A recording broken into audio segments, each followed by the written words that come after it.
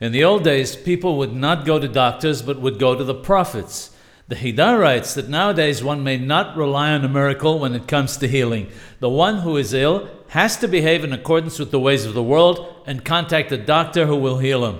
He mustn't say that he's greater than the pious ones throughout the generations, the Saddiqim, who were healed by doctors. In fact, this is almost a prohibition for a couple of reasons. Number one, the person appears to be arrogant. And number two, one is not supposed to rely on a miracle in a situation that entails danger.